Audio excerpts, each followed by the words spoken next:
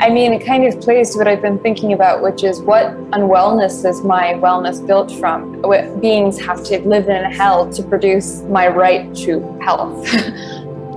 Welcome to The Sounds of Sand, presented by Science and Non-Duality, offering dialogue on the bridge between science and spirituality. Today we bring you a dialogue between Sophie Strand and Bayo Akomolafe from Bayo's 4-part webinar, The Wandering, Winding Way of the Wound, presented by Sand in October 2022. And you can purchase this full 4-day course over on our website, scienceandnonduality.com. And coming up next week, if you're listening to this at the end of December, we'll have a community conversation with Sophie entitled We Must Risk New Shapes with Sophie Strand, and that will be hosted by Zaya and Maurizio Bonazzo on Wednesday, December 28th from 10 o'clock in the morning till 10:30 Pacific time.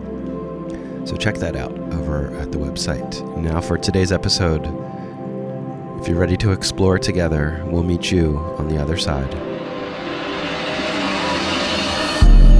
Welcome to Science and Non-Duality. What is non-duality? The universal forces. It's the collective consciousness. Being aware. Trauma is not the external event that happens. Trauma is the impact of that event, which is the disconnection from ourselves. That matter is energy, energy is matter. That's what EMC squared is about. There's a language without nouns. There is a language without subjugation. There's a language without objectifying. But if it's recorded, then there is a collapse. But if it's not, then it's the infinite potentiality. But this is the point that we get to listen to my dear sister, Sophie Strand, who has a puppy, and I'm very, very excited about the puppy. I'm also excited that is a clue that she's not exactly a cat person, even though she protested about that. But that's what I choose to believe, that she's not a cat person. She's a dog person, makes her even more my sister. I'm a mischief person. Whatever you was mischievous. He fell asleep. I went and checked on him, and he's conked out. So really, he's really flattened like a little pancake. Yeah. Really, I have a story on wolves and apples and how they created human beings instead of the other way around. It's a shocking. It's just a sweet story. I like reading it. But my people, my tribe, my village, please make welcome Sophie Strand. Thank you, Sophie. I'll get up the screen now and allow you. Thank you, Bayo. And as a very short introduction for people who don't know who I am, I'm a writer, mostly a compost heap with other people. And I stand adjacent to the constricting box of childhood abuse and incurable connective tissue disease. Those are costumes I could wear, boxes I could step into, but I like to be adjacent to them. I like to stand kind of to the side a little bit, looking at them, but not quite fully entering them. It just, as Bayo said, to live the question. And Rilke says, to live the question rather than try to answer it. And I think that kind of speaks to this idea of to body the question and flesh it rather than trying to end it. So also, Kim, thank you. I think you articulated something that what I'm going to share is really, really focused on and has become, I think, the most important theme question in my life, which is the difference between healing and surviving. And the kind of healing we're doing right now might not help us survive. And the kind of trauma that we're trying to normalize might actually be a survival technique that helps us. And that survival and healing are perhaps opposed right now. And what you're talking about is this graceful, complicated, non-pathological way of surviving. I also have a go bag. I have for years. I think it's the childhood trauma, which is the sense of you always have to be ready to go. It has my EpiPens, all of those things that prosthetically make me. They keep me alive. I'm a body plus. I'm not just my body. I'm kept alive by relationships and by medicines and other people and chemicals. And, like I'm a cyborg. I was thinking, Bayo, when you brought up that story Like, I oftentimes feel like I peel back my skin and I see the machinery.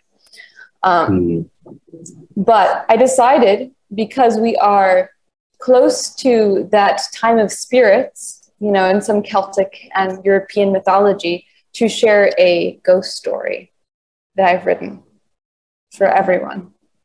And it is called Healing, a Ghost Story. Just begin.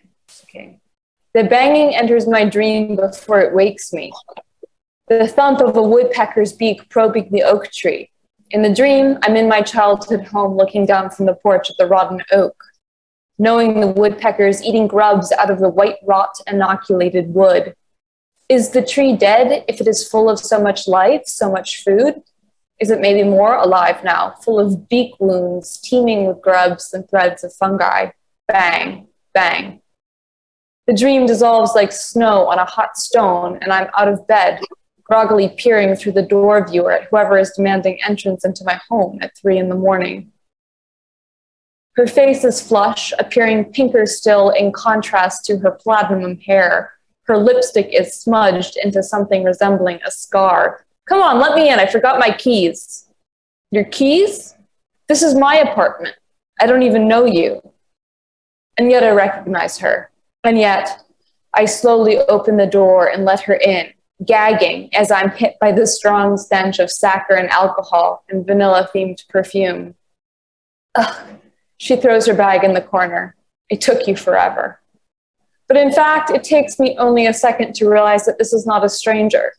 This wild, unceremonious invader is, although an inch taller than me, although stinking drunk, although pinker, plushier, bigger all around, as if she'd received a second longer attached to the balloon pump, is most decidedly me. I need carbs, or I'll be a mess tomorrow, she's mumbling as she begins to disassemble my kitchen, drawer by drawer. I trail behind her, dumbstruck. She finds a stale box of gluten-free crackers I bought for a dinner party and starts to eat them without a plate, a corona of crumbs collecting around her feet. I usually take my shoes off, I say, looking at her boots, but she's cackling with her mouth full. I usually take my shoes off, she parrots me in a dopey voice. Oh, shut up with that so sanctimonious bullshit. You're even less fun than I expected. Look, I ask, what do you need? Why are you here? I need to sleep. And then I need to do this article on dating for tomorrow for my boss. And I need you to give me the space to do that, she answers curtly. Article on dating? What? She eats everything in the house, and then she falls asleep on the sofa with her shoes on, her antic perambulations memorialized by muddy boot prints. She sleeps till noon the next day. Up since 4, I've already written an essay, caught up on emails, and continued work on a book proposal. She showers for an hour, leaving the bathroom smelling like synthetic grapefruit and ovulation. Her body is so robust, so flush with brightly oxygenated blood that it feels offensive to this quiet little corner I have cultivated, to my orchids and old books in tremulous piles. Why are you working so hard, she scolds. And I explain my books, my projects, the sense of urgency my glitchy body has gifted to me. God, I guess I want to write a book. Maybe I'll go get an MFA, she muses while clipping her nails onto the floor. I wonder what I'll write about. I'm stunned at the inability to summon a cause, a spark of creative need. I have never once wondered what to write about. I have never once felt I could defer an idea for even an hour. It takes several days for me to realize how much she sheds. Crumbs, potato chips, tumbleweeds of hair that her long mane can spare to lose. Nail filings so healthy they could be used as a mouse's scimitar. Candy wrappers, cigarette butts. She smokes in the house the first day I leave her alone. We have a screaming match. From then on, she compromises and smokes out the window. She lives on sugar and coffee. She talks loudly to friends on the phone while I try to resolve medical debt online, try to schedule an appointment with a new nutritionist, try to get my medical records faxed from one hospital to another. When these conversations end, she tells me she hates these people. She tells me about her job writing beauty and wellness articles for an online feminist magazine and how idiotic she finds her peers. Her job pays her to attend spas and wellness retreats, writing snarky tell-all reports with pastel graphics. I try to normalize the situation, given my knowledge of family systems and trauma therapy. We must include all versions of the self. We must integrate that which we have exiled and bring it back into wholeness. Is she a manifestation of my trauma? I should be empathic. I should work harder to understand her.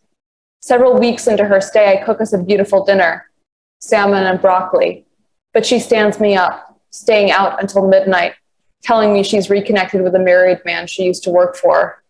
Why, you're too old for that, I exclaim, still going to the fridge to retrieve her cold meal, getting her a glass of water, feeling sympathy perhaps because she looks like me, she is me.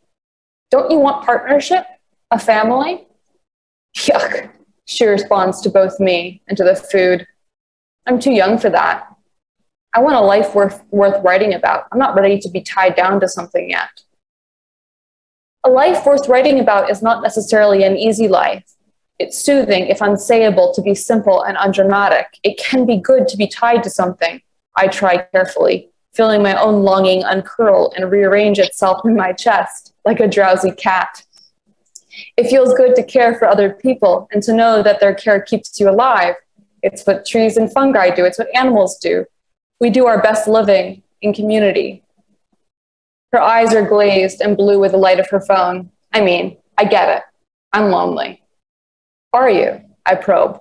I'm not. I mean, I long for a partner, but I feel held by friends. I have more friends than you, she sniffles, still not looking up from her phone. I just don't like them very much. You never call mom or dad or Jonah, I say. You never come with me to see the family or the cousins. Well, I'll see them next month for the holidays. That's enough. I can't get rid of her, and I can't clean up after her. She emits a toxic miasma of Santal 33, teenage locker room, and tobacco smoke that adheres to surfaces like cooking grease. It's a virile smell, loathsome. You feel as if it could impregnate your very pores with demon spawn. She watches long French movies in the living room, ashing into the Monstera plant. She never cooks and yet manages to leave behind half-eaten food everywhere. She makes fun of my early bedtime, my discussions of impending environmental collapse, my friends, my exercise and physical therapy routines. I juice parsley. I watch videos about EMDR and psychedelic-assisted trauma therapy. I do a holotropic breathing session alone in my bedroom while she makes out with a shaggy-haired barista in the kitchen.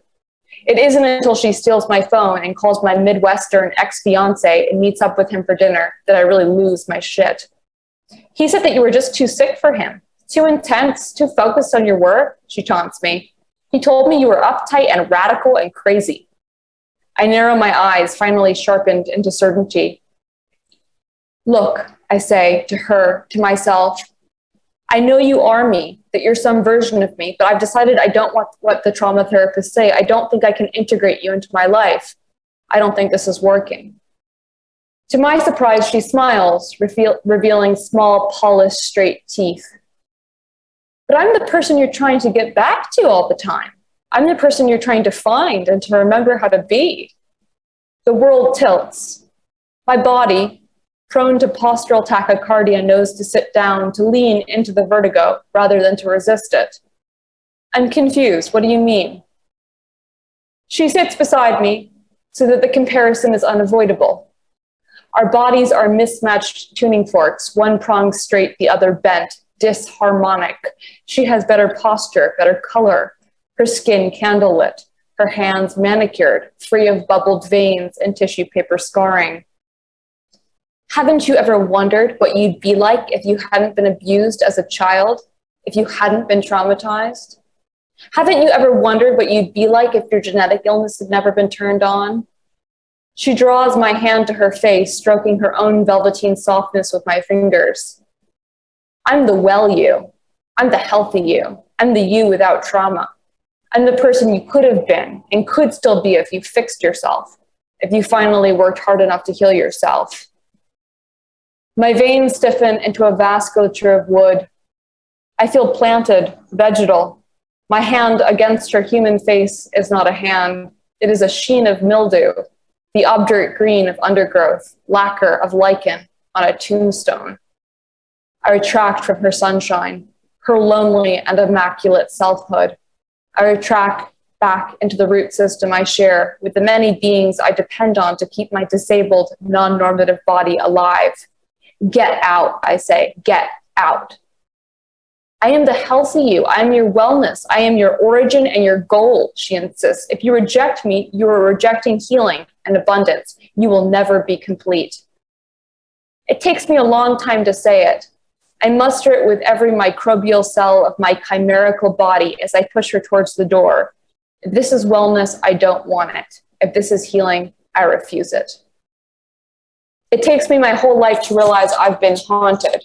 Not by trauma, not by abuse, but by the idea that there was another version of me, a well version, a normal version, an untraumatized body, a Garden of Eden body, free of trespass, somehow walking alongside my hobbled form, taunting me with her agility and ease. I never considered that to be well inside systems of oppression that snare most bodies is not necessarily a marker of canniness or ingenuity. It is not necessarily a marker of good character or revolutionary verve, or of the ability to improvise with the tectonic cultural and geological shifts to come. I want to suggest that we are all haunted, not by flashbacks and memories, but by an imaginary idea of wholeness, by the idea that there is a normal body that renders our body deviant, that there is another version of us that somehow escaped the fire, slipped loose the noose of generational trauma, violence, and illness, that we must spend our every waking hour, our hard-earned money, our dedicated spiritual and physical focus striving towards. We do not bring in priests to exorcise this ghost. Instead, we make it our Holy Spirit. We sacrifice our lives, our time, our money, our attention at the altar of a body that never existed, a version of us we might, if we met them, not want to be. Trauma has become akin to sin in its original Hebraic formulation, meaning to miss the mark. It is seen as a dead end that forks off from the straight highway, the deviation, the wrong turn, the wrong self. And the way we talk about it reveals its theological undertones. In fact, the cataphatic impulse to name everything as trauma rearticulates the medieval impulse to circumscribe God through intellectual acrobatics. Just as medieval theologians pored over scripture seeking God, so are we paranoid readers of our own bodies, taking any symptom as a sign that might lead back to Genesis, the original traumatizing event, the God we can only see through the bubbles he creates on the surface of the ocean. The hunger to locate and explain trauma might be a hunger for a God of matter, a God who cares little for our value dualisms, who uses our own bodies as instruments, a God big enough for chaos and collapse. We strive towards the healed body like we strive towards Eden. But as we walk towards Eden, we find we are not actually walking towards a utopian garden, but into the molten wound of a crater, the Chicxulub crater, to be exact, created when an asteroid hit the Earth, causing an extinction event that decimated the dinosaurs and killed 75% of all life, opening up the real estate, the ecological niches that proto-mammalian life would rush to fill. It was that crater that opened up the space for us to bloom and finally produced our humanoid bodies. We're the product, not of a garden, but of an impact, an extinction event. We're the children of the crater, the bodies produced by collision and eruption. The well body and the Edenic utopia function similarly. They are advertised as universal, but are always partial. They are always produced by some other being's dystopia. Wellness is built from unwellness. Utopia depends on and produces dystopia. Blood pressure stabilizers, diabetic drugs, and antidepressants keep our bodies upright while also polluting river water. A medication is produced by context, and no substance we produce stays in its correct place for long. It leaks physically and ontologically, producing hells when it was created to stabilize anthropocentric normativity. All is pharmacon, contextual, leaky, slipping between potion and poison unpredictably. For beings that date the beginning of the universe to a bang, should we not expect that we feel the bang, that original combustion, the detonated hurl of body against another body, the making of bodies by slamming bodies together in our very matter? collision and impact and interpenetration, matter conjugated. This is the calculus of world building. It is also language we would readily identify as relating to trauma and trespass. Let me ask, what unwellness is my wellness built from? What dystopias do I unwittingly produce as I fixate on my personal completion, my physical and psychic wholeness? What new shapes do I preclude when I refuse to collaborate with indigestibility, with unknowability, with incursions and otherness? What beings, what possible futures and worlds have been sacrificed to produce my medicine? And what is my healing for? We are told that health is independence, that care is self-oriented, that health is an individual operation.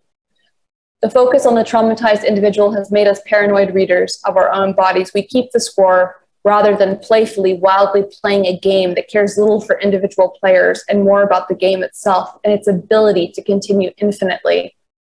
Here today I say it. I will not worship at the altar of healing. I will be incorrect. I will let my joints sublux, opening up spaces for fungal incursions. I will take the wrong path. I will hobble myself into holiness, stumble my way to the sacred. I will honor my body as a material refusal to participate in this egocidal culture. I will let my mouth atrophy as I photosynthesize with algal symbionts. I will fuse my roots to your roots. I do not want to heal. I want to survive. And survival is never safe. It is always a breach, a break in the skin.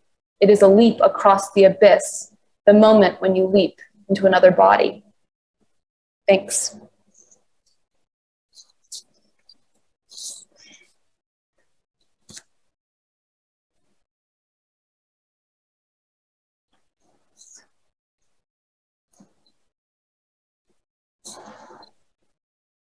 Sister, I'm not sure what to say.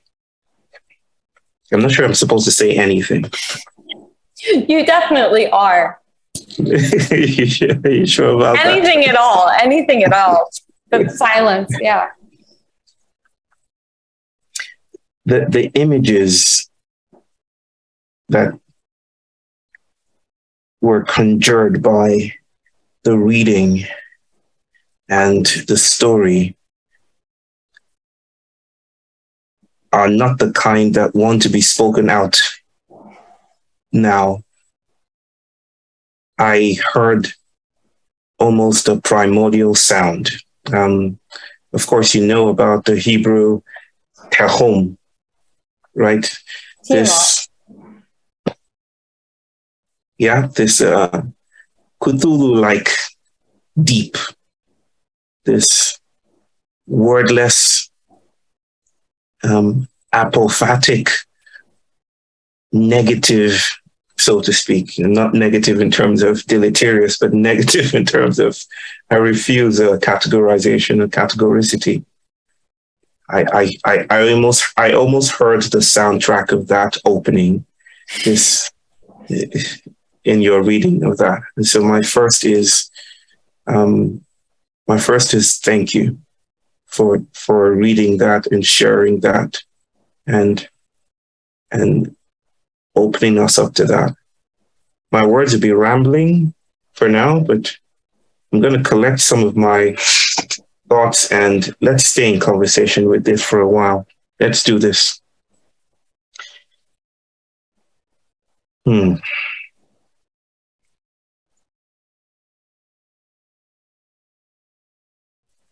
I refuse to be well. So I don't know if we had a conversation about this, but this is not a happy side of me. My public facing face masks a lot of demons. And one of my demons, right, and this is to disturb the idea of that any one of us arrives, right, or is guru-like, or is safe.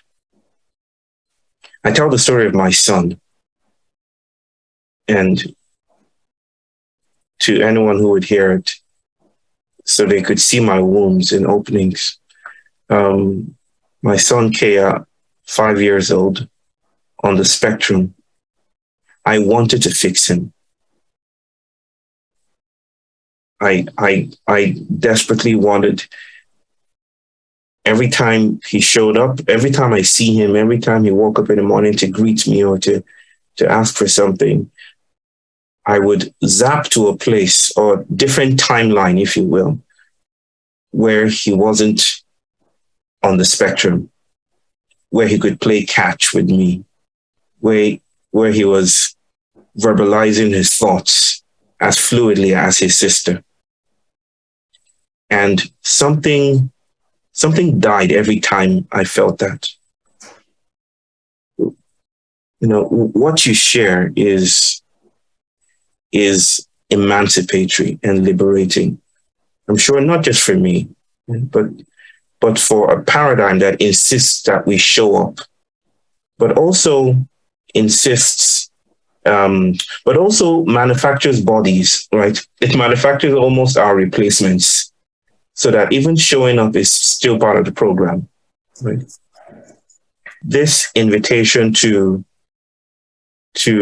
refuse the capture of so-called wellness is a gift. What emerged for you, Sophie?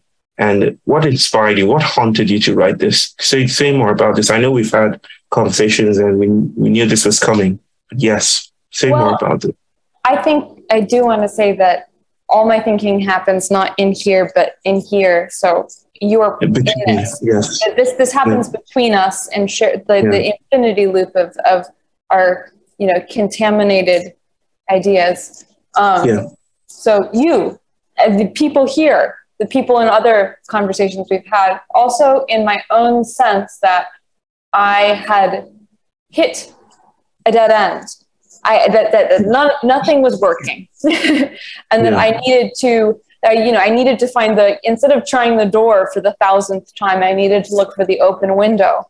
And I was suddenly woke up one morning and I was thinking about the Zapatista no, that like sometimes the most powerful thing you can do is not to try and fix yourself, not to say yes, not to try to collaborate, but just to say no. And that the no can be the doorway into another story, to finally refuse. And on a very practical level, when I first fell ill with this genetic illness, before it had a name, before they knew what it was, they were slamming me with experimental drug after experimental drug. They were just basically, the doctors were just putting me in the hospital and pumping me full of drugs without actually figuring out what was going on. And it was killing me.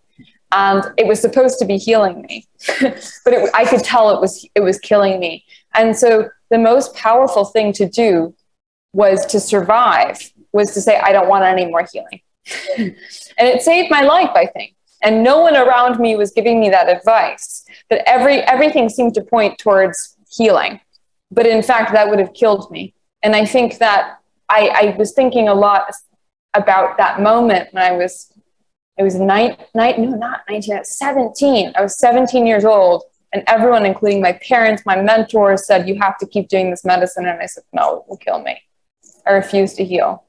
And I think that was the first time that I found the trap door out of my own hell realm, was when I said no. There's a story of a powerful Babalawo. And this is, of course, the Babalawo is a healer priest from the Yoruba culture, which is not just situated in West Africa, but is across in Afro-diasporic communities, Caribbean, the Americas. This powerful Babalawo, you would go to him and he was known as a great healer. But he was also known as a great, what's the word? People thought of him as hit and miss, especially the scientists that came through, because they noticed it wasn't always working. People died almost as much as as they were healed. And so the people who wanted to study him empirically, to bring him into the world, the gentrified world of scientific observation, insisted that if he did not measure up, then there was he was a fake prophet. What they missed was, of course, that his cosmology was entirely different. He didn't see healing as down the road, right? And I always say this when I speak about Babalawos, that they have consultative powers, not powers of imposition. They don't impose a sense of health, right? Or health on anybody. They're like, I would ask this God about this. I would ask this ancestor about it. Let's see what happens. And sometimes they come back with, I'm sorry, the cowrie shell, when I tossed it up, the cowrie shell landed on no. What does that mean? It means you have to put your house in order and die well, right? The kind of cosmology that allows for that is at odds with what seems to be modern civilization's insistence on health as entitlement, right? That we're entitled to be well. And that wholeness is this gilded interiority or exteriority or place of arrival, like a train station. We don't have many train stations in Lagos, but the metaphor is appropriate, a place to arrive at. And if I'm not arriving there, there's something wrong with the system. Do you want to say something about that system? Oh, yeah. I mean, it kind of plays to what I've been thinking about, which is what unwellness is my wellness built from? What beings have to live in hell to produce my right to health. And that we're always borrowing from something else. And especially in this culture where our medicines are produced, I've been thinking a lot about the amount of animals that are, not to mention, of course, the fact that we're always outsourcing our pollution to, communities that did not produce it in the first place in a very small microcosm. I think that the medicine that treats me today was in a lot of ways shaped by Mengele in Germany in the Holocaust. And that there are, and by the sacrifice of millions of rats, and that my wellness is built from it is very materially, practically built from that residual history. Then what is my wellness if it's built from that? Is it wellness or is it something else? Is it a holobiont of hell realms? It's it breaks the notion of entitlement, because it means entitlement is immurement from indebtedness, right? It means I don't need, I'm safe. I'm cut off from accounting to, or being responsible to something outside of myself. It's inherent, the citizen. I read stories about the night doctors, which I'll be teaching about tomorrow, and the scavengers of the 18th century, and how science, medical science built its industry on stealing bodies at night from graves, such that the architecture had to change and people had to install towers and cages to safeguard the coffins, because bodies were being stolen at night. But more than bodies being stolen, it was black bodies were always the lab rats, right? This is hyper visibility, right? They were always the subjects for accessibility, always open or being invited to be open. How then are we able to speak about entitlement then when we are always indebted, right? We're indebted to these histories. We're indebted to the stolen lives of more than human species, right? There's no way. I think the interesting thing is there's no purity. There's no way out of the calculus of metabolism. You have to eat something. And then you have to make yourself food. And so, of course, your survival is going to be built from the sacrifice of other bodies always, but at what cost? And do you need to optimize your health, or do you need to focus on your survival in collaboration with other beings? That is why speaking about trauma in these ways, reframing it, because if we don't, we're maintaining the colonization is the effort to maintain the relationship between bodies and their prosthetics. Yes. Right? The prosthetics here being the human being this continuum, and white identified bodies being fully fledged bodies, available, accessible, intelligible, right? And the prosthetics being other lives, Black lives. Exactly. Less than human, not quite human lives, right? Those are the props. And colonization needs this, right? In order to say you're human, it needs to say you're not quite human. So the very ways we speak about trauma is implicated in the stabilization of these relationships of ownership, of the clearing. It's like we're seeking health in a fishbowl, right? It's like we're seeking, how do we arrange the fishbowl so that it's good enough? And the thing is to break out of the fishbowl, right? Yeah, I mean, I've been thinking a lot about the enclosure of the commons, the rise of the Inquisition, when every minority, every Jewish person, every queer femme person in Europe is killed. People say like every woman was killed. No, it was just anyone other than white men with money. And I've been thinking about the enclosure as being related to, so I was looking at the etymology of boundary, and it comes from the stone that marks the edge of a field. And it comes from this moment when the commons is closed off, when it's enclosed, when land suddenly stops being in common. And I've been thinking about trauma as articulated by boundary, between inside, outside, between, correct body and deviant body, as being about this property line, that it presupposes that the body is a property. Yes. It's ownership. It's capture again, right? And this is, Sophie, I've shared this with you. This stuff about safety, or maybe I've shared it with your ghost in one of my dreams. I don't know. Bodies are excessive. Speaking of safety, right? There's this architectural trivia, it's not quite trivial, about slave ships and how most of those voyages, which often took weeks, right? And this is not economy class, right? This is stuffed in something that looks like a box 5 feet wide or 5 feet tall or something.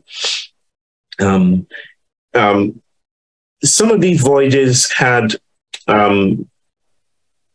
these captured slaves trying to drown themselves. So at least Marvel's Wakanda goes as far to suggest that, right? That I would rather drown than give myself to, if you know what I'm talking about. But they would try to jump overboard. And this was a problem for the Enterprise, you see, because these bodies were purchased. And maybe that idea of bodies being purchased, right, isn't lost yet. It's quite alive. The reason I keep on speaking about the slave ship is to help people remind ourselves that we've not left it.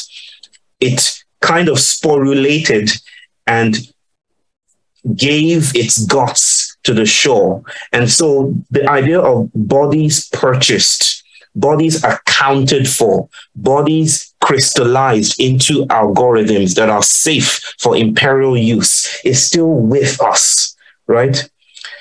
Those bodies were purchased, they were owned, but they did the most radical thing and defenestrated themselves and jumped overboard. And so what did the slave ship do? What did the empire do?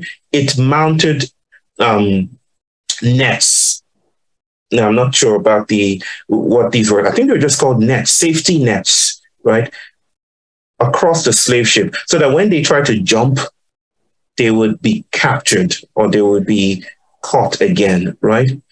And I told myself when reading these histories, because I'm writing about it, that, all that was missing was a poster on the slave ship. So maybe on the bulletin board saying, we care about your safety, right?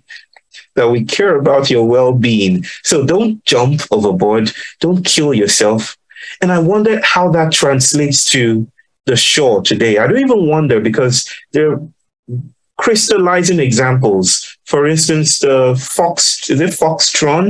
That Chinese debacle, this story about this village where electronics are produced, and some of the workers will jump out of the buildings, and then they raised safety nets as well to keep them in labor, to keep them producing.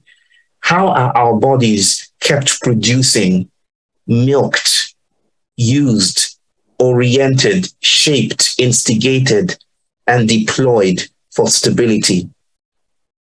What do you think? I'm just vibrating with all of that. Yes. I mean, a couple of things come to mind. One is, of course, that home birth is demonized, and yet it's the most dangerous thing for a Black woman to do in America is enter a hospital to give birth. She's more likely to die when she goes into the safety net. And to think of these safety nets as being there to police us and to kill us. I think about forced life also, that of course, all of these pigs that we keep in these tiny little pens are very, very safe, but they're being they're being forced to live to die. They're being forced to be food. And so that forced life is this kind of safety net, that we're forcing people to live these lives where they become the food for other people, where they become the purchased bodies that feed other people. And very practically, I mean, this is, the people who make your food, who cook it for you, who grow it. I was thinking about how it was the migrant workers in America who were first hit most disproportionately and died most disproportionately of COVID. And they had to keep working. They had to keep producing our food so that when you were eating food and fruit at the start of the pandemic, you were eating bodies. Yes. Oh my goodness. Autophagy, eating each other. Kim just said something that is maybe part of that. Drapetomania was one of the early, it's part of the genealogy, one genealogy of trauma. Drapetomania, basically, I forget the name of the gentleman who coined this psychopathological category. If anyone knows the name, just please put it so people can research on their own. Drapetomania basically was, if you're trying, Samuel, thank you, Cartwright, if you're trying to leave the plantation, there's something wrong with you, right? If you attempt, this was to the slaves. The subject of these categories were usually slaves on the plantation, right? So if you make attempts to leave the plantation, then there's something wrong with you. It was a boundary, right? It was a stone at the edges. It was to keep you productive. It was to dismantle any form of fugitivity, right? And I think in many ways we're being kept in, right? We're like, keep calm and keep walking, and we keep our bodies literally produce for the stability of this order. So maybe what I want to, what you're sharing is helping to reinforce is this idea that trauma must be hyphenated with healing, right? That in a sense, you're doing almost the same thing. Yeah. I mean, I just want to go back to something that Kim said, which is that we pathologized trauma and we were trying to constantly correct it. And as we focus on correcting it, we're not looking at all these other lives. They're building our lives. It's like it's the puppet show over here. So we don't actually notice what's happening. And that actually, so hypersensitivity, Kim has hypersensitivity, it sounds like, and she's noticed it in other bodies, in Black American male bodies. And I think that people who've had childhood abuse also have that hypersensitivity. And it's often easy to label it as a problem, that something needs to be healed or corrected. And yet it's also a way of being more aware of aliveness in general, of other species, of other oppressions and other things happening, of the bodies that build other bodies, and that we can recontextualize it as being a second sight, a way of seeing differently, something we don't need to correct. Maybe a good example too with this would be, you introduced me to the critter of your Codiceps unilateralis. Yeah. It's always a good thing to return to. This fungal entity, spore, that, dare I say, attacks is too militaristic, but inserts itself. Infiltrates, right? Infiltrates the morphology, the body of the ant, and literally zombifies the ant, like uses the ant for its own imperatives of production, right? what does that spark in you in terms of deviance and healing and trauma? Well, I'm very inspired by you in conversation with Andreas Weber with that metaphor, which is like, it's not about my aliveness. It's about contributing to the general aliveness, perhaps at the cost of my own wellness. That I'm more interested in the general aliveness continuing to be than, keeping care of my solitary body. And I've thought about lately that, my job, so my illness, connective tissue illness, is quote unquote incurable. There's nothing to fix about it. It will eventually kill me. And so, so I can't heal. I'm exiled from that narrative. And yet, what if my healing involved symbiotically joining with another being and letting it use me as a mouthpiece? By the time that ant infected with that fungus reaches the top of the stalk of grass and sporulates a mushroom out of its head, it's not an ant, it's a fungus. It's become a vessel for a wild, agonizing music of another species. So what if I can see trauma as being a symptom that something wants to collaborate with me? And when I say collaborate, I do not mean this is going to be fun, that I'm going to make it intact, that I'm going to live through it, but that it might service the general aliveness. And so that's something I think about a lot, which is becoming a mouth. What does it mean to become a mouth? Are there beings that you feel like you're being asked to collaborate with? And that can be a really scary thing. When something makes eye contact with you, you can say, "Oh, really? Like, not sure if I'm ready to climb up the grass." but that accompaniment becomes a different iteration of care, right? Something that shockingly shifts us out of our fixation with positionality. It's almost like from individuation to dividuation, right? It's that suddenly we are spread out and we are possible, and even death becomes a form of giving care, right? Oh, the most care, yeah. It's like we're shockingly mutual, and the term, useful as it is, holobionts, doesn't quite capture the shocking secretions and possibilities that are abounding in this narrative of ghosts. Sophie, maybe for me, finally, I've always struggled with the notion of ghosts, not as the specter down the hall, right? Not as the effluvium floating in space, but as the excessiveness of bodies, right? The idea that bodies are beside themselves, we can't quite wrap it in. The riddle of the self is the challenge of modernity, and modernity's answer to that Sphinxian question is to say, this is where you are, to localize it. And maybe that's the problem. That's the problem we're dealing with. Yeah. And then it's also, we think that there's some kind of monogamy of our minds and our bodies. And the fact that our minds are promiscuous, our bodies are in our minds rather than the other way around, or mind, spirit, whatever you want to say, that it's leaky. It's reaching its fingers into many different things. And I also think that bodies are sticky, which is they don't go away after they, quote unquote, go away. Like, I live on land where the Akomolafe people were genocidally massacred, and then they were mulched back into that land.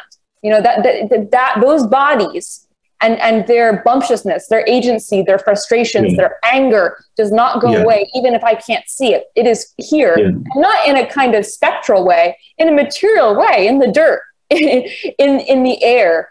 And that I have to understand that my body, every time I inhale, the microbiome, the pheromones, the dust, the spores, is being built by those bodies removed. And that's a kind of haunting. Ghosts hate new things. Ghosts hate new things. Yeah, that's why they scratch on walls. Thank you so much, my sister. But what we want to do now... And thank you for listening to The Sounds of Sand. We invite you to explore more of our talks, dialogues, videos, articles, events, and offerings through our website, scienceandnonduality.com. If you've enjoyed this conversation, please consider becoming a member to access our massive library of SAND content, available exclusively to SAND members. And we would love it if you could leave us a review on Apple Podcasts, Google, and Spotify. and share this episode with your family, friends, and all sentient beings. Be well.